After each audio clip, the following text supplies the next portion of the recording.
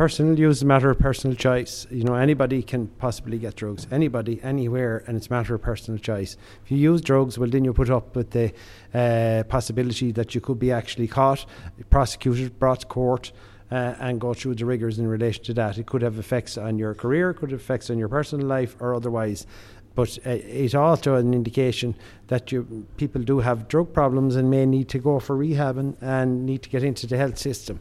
So there's a lot of things there. The purpose of all prosecutions is to deter others from doing it and to make sure that we keep people safe and healthy, because drugs are not healthy.